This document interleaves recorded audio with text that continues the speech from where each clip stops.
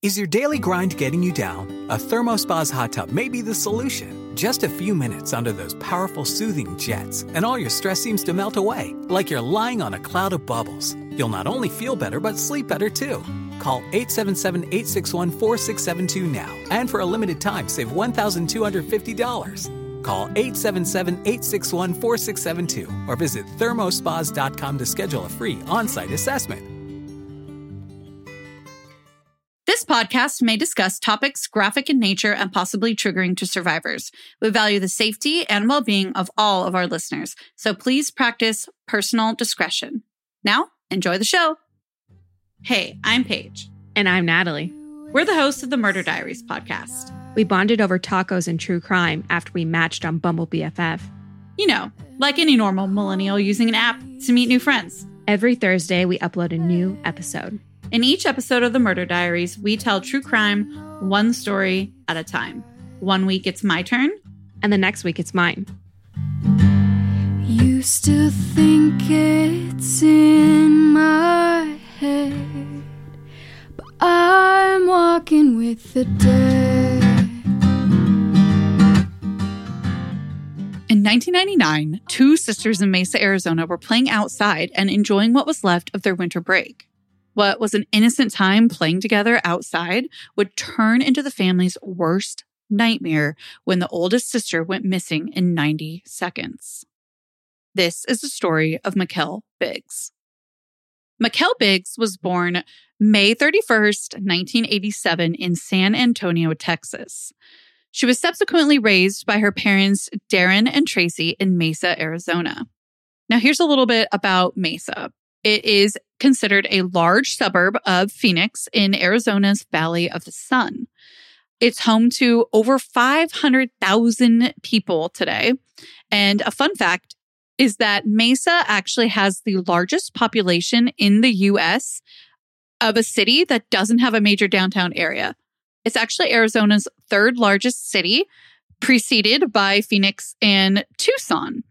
Mesa is also known for its large LDS population or Mormon community, and Mikelle and her family were a part of that community. Mikelle and her siblings did go to school in this community, and they attended Lindbergh Elementary School right there in Mesa, Arizona. At Lindbergh, Mikelle was pretty active. She was on the student council, and she actually played the clarinet there. Mikelle's father, Darren, was a supervisor at a manufacturing company, while her mother, Tracy Biggs, stayed home with Mikelle and her three siblings. Mikelle was the oldest, and she was followed by her sister, Kimber, her brother, Nathan, and their youngest baby sister, Linnell. The Biggs family had a beautiful life in Mesa, and Darren recalls that the family's living situation and the neighborhood were very middle class and very safe and run-of-the-mill, if you will. Mikelle's brother Nathan recalls playing games with his siblings in the back of their station wagon, like I Spy and any other road trip type games that you can think of. While growing up in the community, Kimber remembers everybody loving Mikelle and that she herself, as her little sister, just loved playing with her and being around her. She felt that Mikelle was the, quote, cool big sister, end quote, and she just really, really looked up to her. Tracy expresses some really special insight about her daughter Mikelle as well. She tells viewers of People Investigates that Mikelle was, quote, beyond her years smart, end quote, and painted a picture of a very goal-oriented little girl. One of those goals that Mikelle had was to grow up and become a Disney animator. And this is at no surprise because Mikelle had an artsy side. She really enjoyed things like sketching and other types of art. So it really makes sense why she'd want to be a Disney animator. Another really sweet fact about Mikelle is that her favorite color was purple. And that just hit me a bit hard because that's always been my favorite color too. So I really felt a little bit connected with Mikelle there. And Mikelle is the same age as us. So this story hits close to home. It just resonates so differently because we can put ourselves in this time of growing up, just like Mikelle and Kimber were. Now, as I mentioned, Mesa has quite a large LDS or Mormon community. And so it's no surprise, especially with Mikelle's family being part of this community, that their neighborhood was largely populated by fellow Mormon ward members. With those feelings of safety and security aside, when the children would play outside, especially Kimber and Mikelle, the older two, they had certain limits. They were allowed to go from one end of the street to the other, and there were street lights that marked their little barriers.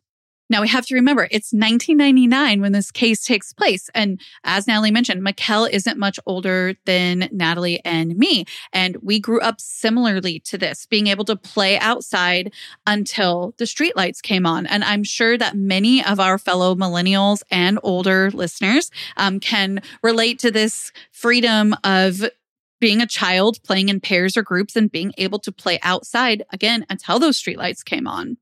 That's exactly what Kimber and Mikelle were doing on Saturday, January 2nd, 1999. 9-year-old Kimber and 11-year-old Mikelle were simply playing outside, and they were enjoying the weekend. It was the first weekend of the new year, and they were still on winter break. Although, yes, it was coming to an end soon, but they were soaking up of what was left of their winter break and what was left of that day before dinner. It was starting to get a little bit closer to dinner time, but that's when they heard it, an ice cream truck in the distance. Mikelle and Kimber got really excited when they heard the ice cream truck, and they ran inside to get some money for some ice cream. Their mom was okay with it and gave them some quarters, and then the two girls headed back out and they waited for the ice cream truck. And they were actually just waiting about 4 houses down. It was at the end of the street, and it was within those boundaries that I mentioned a little bit earlier.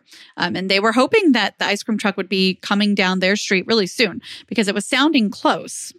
Kimber walked to that corner while Mikelle rode on Kimber's new bike that she had just gotten for Christmas. Kimber recalls that they continued to hear the ice cream truck music, but it wasn't getting any closer, not since they had gone inside to get their quarters. It just seemed like the truck was keeping at the same distance and the music at the same volume. After a while, Kimber started getting a little bit restless, though. Remember, she's 9, and this truck, it just doesn't seem like it's coming. So she tells Mikelle, I want to go in. I'm getting cold. She's a bit restless. And so she decides, I'm going to go in. Are you coming with me? Mikelle says, no, I'm going to stay out here. And that's exactly what happened. So Kimber walks back the 4 doors down to their house and she goes inside. She expresses a quick frustration that the ice cream truck was taking too long, but their mom, Tracy, took a look at the time and it was 5:55 by this time. So she says, look, don't leave Mikelle out there by herself. Tell her it's time to come in for dinner. Give up on the ice cream truck. Tell her she needs to come back inside, please.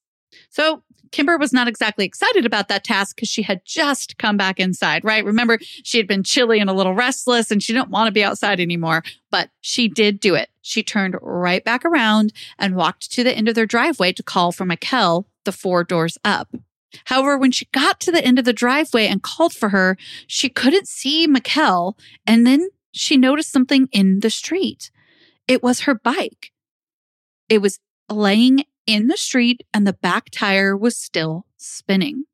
Kimber recalls further that the scene felt immediately eerie to her. The streetlights were on now, the night sky was setting in deeper, and no one else was around. Kimber says in an interview that she didn't exactly understand the situation or what she was looking at when she was only 9 years old, of course, but she had that intuition. She felt, as she put it, uncomfortable. So obviously, once she notices that Mikelle was nowhere to be found and her bike was in the road, she ran back inside to go get her mom. Tracy goes back out with Kimber to where the bike is, and they call for Mikelle some more, but it quickly set in that something was not right. And so they call the police. They call Mikelle's father, Darren, too, who was actually, according to him, working that Saturday. He drove home immediately. Police patrol arrived as well, and a search began, and so did interviews. They talked to Tracy and Kimber, and the neighborhood was covered in police activity. Loudspeakers were going off, and they were letting neighbors know that they were looking for Mikelle. As I mentioned, Darren left where he was immediately, and he arrived home shortly after the police activity had already begun. Something notable about this day, and why it was extra eerie outside, I'm sure, is that there was a big American football game going on between the Cardinals and the Dallas Cowboys. And the Cardinals are Mesa's almost kind of home team, if you will. And they were playing against Dallas Cowboys. So this was a huge game, and most people were either at the game or inside their homes watching it. Sergeant Kevin Baggs was actually even at the games when a fellow colleague got the call about Mikelle being a missing child. Neighbors started their own search party aside from law enforcement's, and meanwhile, law enforcement assigned its top detectives to the case. These detectives had a lot of experience finding missing children. What these detectives found at the scene wasn't a lot. They had the bike that Mikelle was riding in the street, as well as the 2 quarters that Mikelle had with her. It wasn't for lack of effort, but 24 hours later, detectives still couldn't find any witnesses. And now a word from today. As I mentioned, there was that big football game going on at the time, so most of the neighbors were not paying attention to what was going on outside. The only lead the detectives had is that Mikelle and Kimber heard the ice cream truck and that they had been waiting for that ice cream truck. So they figure, you know what? It's time to investigate this ice cream truck some more. So Sergeant Baggs says that they spoke with every ice cream truck owner in the Phoenix area at one point or another during this investigation. All of the ice cream truck owners said they weren't working in the area. Again, there was a big football game, and it was sort of a holiday weekend, being that the new year had just happened. Let's remember, Kimber had said it sounded like the ice cream truck wasn't getting any closer, like it was staying in one area. So this made investigators wonder, could someone have been attempting to lure children by playing ice cream truck type music? Almost as if someone was lying in wait. Bingo. And that's why they began to look at registered sex offenders in the area. According to Detective Jerry Gissel, who worked the case, there were actually a couple dozen registered sex offenders within a mile radius of the Biggs family home. While they're looking into those registered sex offenders, they also revisit the scene to see if they can find any more clues. One of the detectives explains to People Investigates that the scene seemed to tell a story. And that story was that Mikelle was biking towards home, but dropped her quarters and bike to start running. Perhaps she was running away from someone. Perhaps she was being pulled into a car. Detective Gissel goes on to explain that he doesn't think anyone would have been able to just walk up or pull her down the street very far without anyone hearing her screaming. And that's why he thinks that they dragged her into a car pretty quickly. In an effort to get a picture of what might have happened even more, police have Kimber show them exactly what happened that evening. They decided to time her.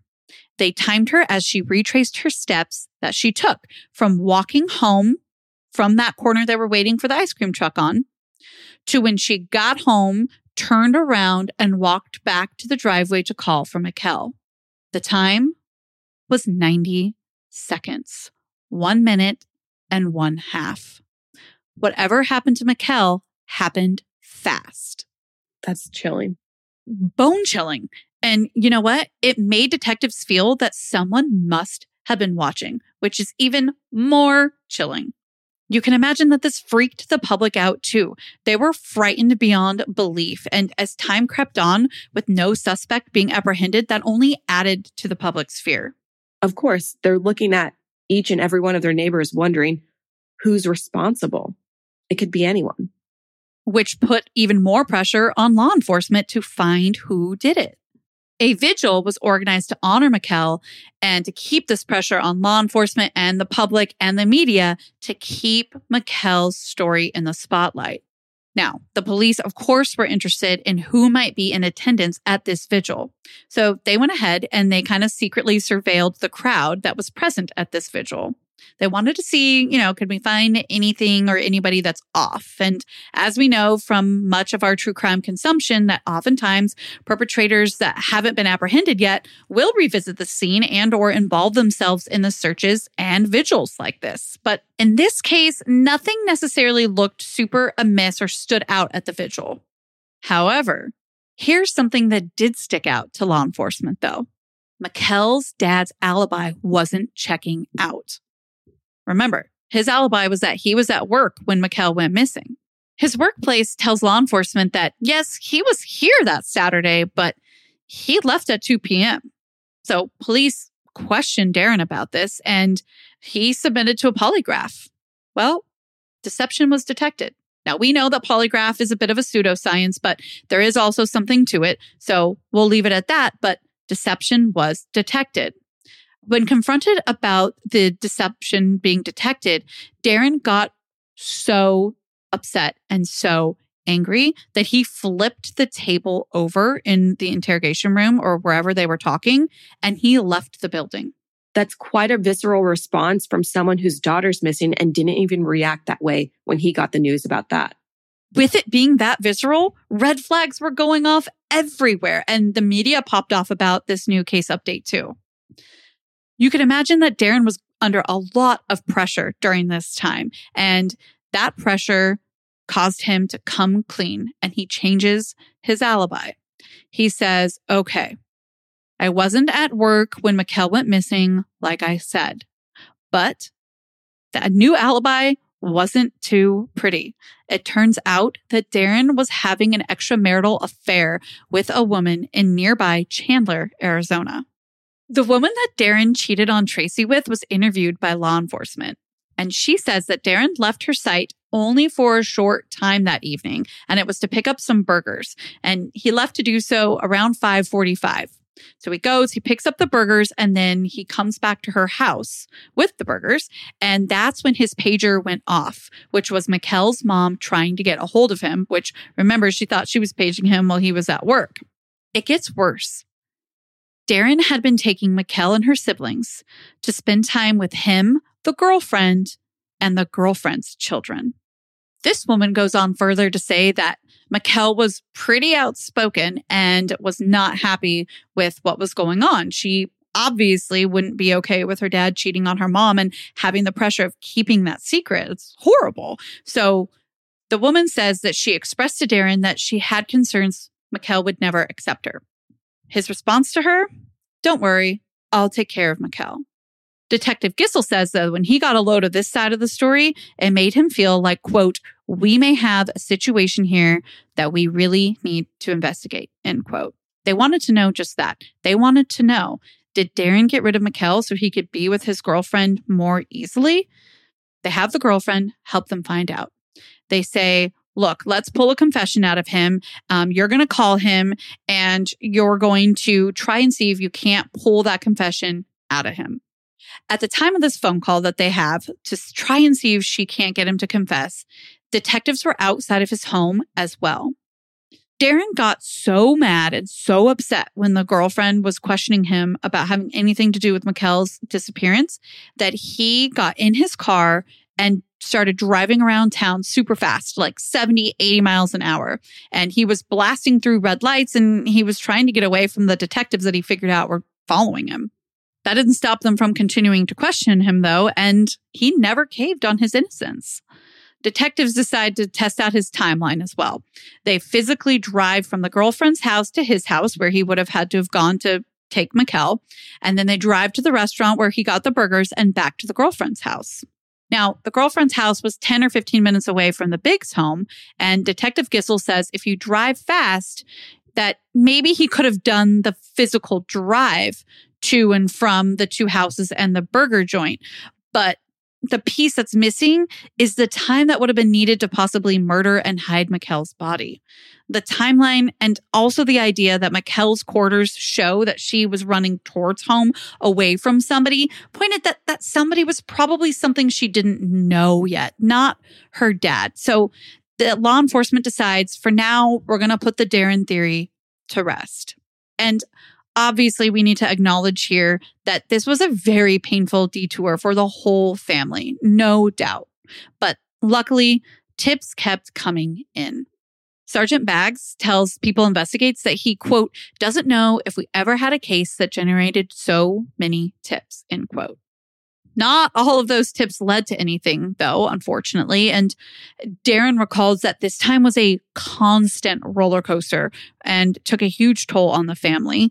Sister Kimber recalls of this time that it was, quote, brutal and hell on our family, end quote. So obviously they were going through it. Mikelle's case was unfortunately nearing danger of going cold when a neighbor of the Biggs family, just 2 blocks from where Mikelle was abducted from, was beaten by an intruder.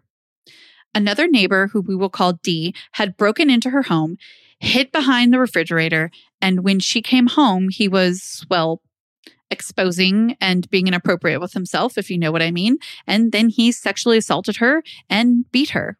While beating her, he made sure to kick her with his steel-toed boots. After the attack, Dee put a pizza box on the stove and attempted to use that to start a fire. The smoke from that attempted arson is what prompted an additional neighbor to call police and then thus find the woman. The woman did survive this brutal attack, and she really feels that Dee could be the one that took Mikelle. Dee was arrested for this attack, and investigators looked further into him. They discover that he was in attendance at the candlelight vigil that was held for Mikelle. Now remember, investigators were surveilling this vigil. That included videotaping it. On these videos, there's Dee piping up. He says, quote, "If you're my neighbor, I'm living next to you, and I see something suspicious going on, I guarantee you I'm calling 911, end quote. And you can also see this video on the episode of People Investigates that I included in our resources, which are in the show notes. The irony of him advocating for neighbor safety is ridiculous. It's ironic in the most disgusting way, given that he attacked that neighbor. Law enforcement comes to find out that that other neighbor wasn't the only one that Dee had harmed before. Dee was a convicted sex offender. He had 3 previous convictions for sexual assault, kidnapping, and child molestation. What's more is he lived across the street from the house where Mikelle took her piano lessons and only a few doors down from one of Mikelle's best friends. So this made them wonder, could he have had his eyes on her? If you remember, we talked about how they were looking into these registered sex offenders that were in that mile radius of the Biggs home. And sure enough, he was on their radar and they did interview him. And they actually had questioned him only about 4 hours after Mikelle had been abducted. They had gone into his home and they questioned him and his wife. And during this questioning, the wife says that, Dee was in the garage the whole time and was in there when Mikelle would have been abducted. She seemed nervous to Detective Gissel during this questioning, though. And so now that Dee was in custody, they decided, hey, let's go back and let's pay the wife another visit. Maybe she'll feel safer talking to us without Dee present. Come to find out when they questioned her again, she had never gone out to the garage while she thought that Dee was out there. Basically, before he went into the garage, he had been cruel to her that day, and he made it clear that he didn't want her going out there while he was out there. This totally changes Dee's alibi. From 5:30 p.m. to 9:30 p.m., Dee's whereabouts are technically unknown, and law enforcement wants to know where he was. It's also discovered that Dee and his wife had a storage shed a block away from their house. Police went ahead and searched it, but they didn't find any evidence of Mikelle being there. But you know what? There was plenty of time by the time they got to search it for Dee to have cleaned up the shed and removed anything that would have shown or evinced that Mikelle had been there or that he had anything to do with her disappearance. Meanwhile, the woman that Dee had attacked offered to drop all charges from her attack, which he was looking up to 200 years in prison for, if he would just confess to what happened to Mikelle.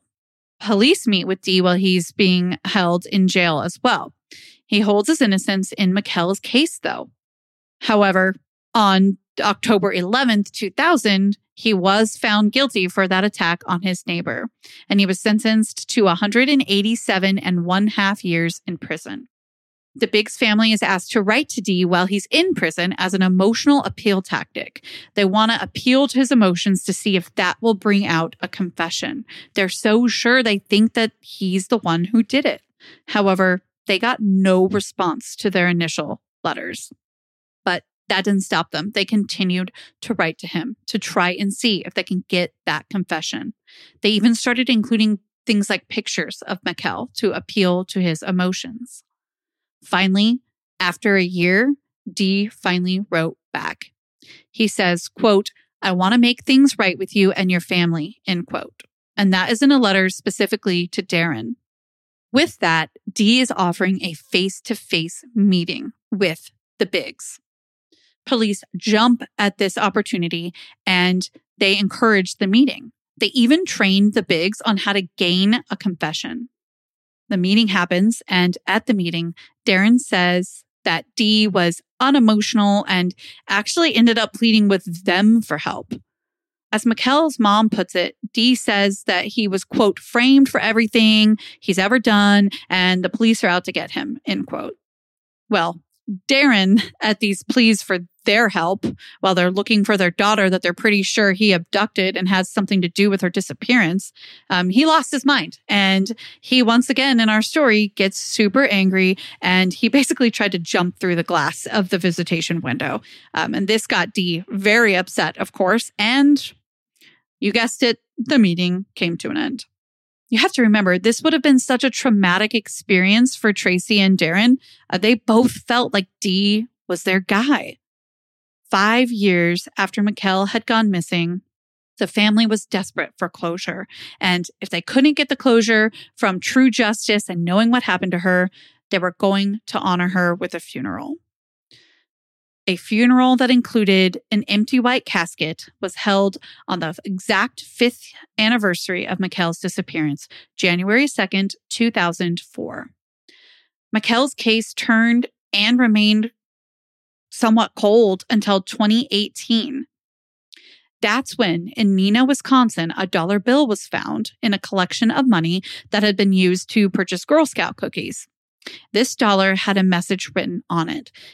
The dollar said, quote, "My name is Mikelle Biggs, kidnapped from Mesa, Arizona. I'm alive," end quote.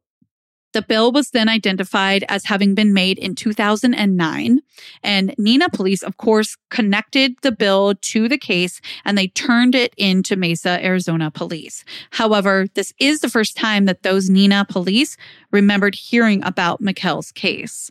The media, of course, also caught wind of all this goings on, and the news spread like wildfire.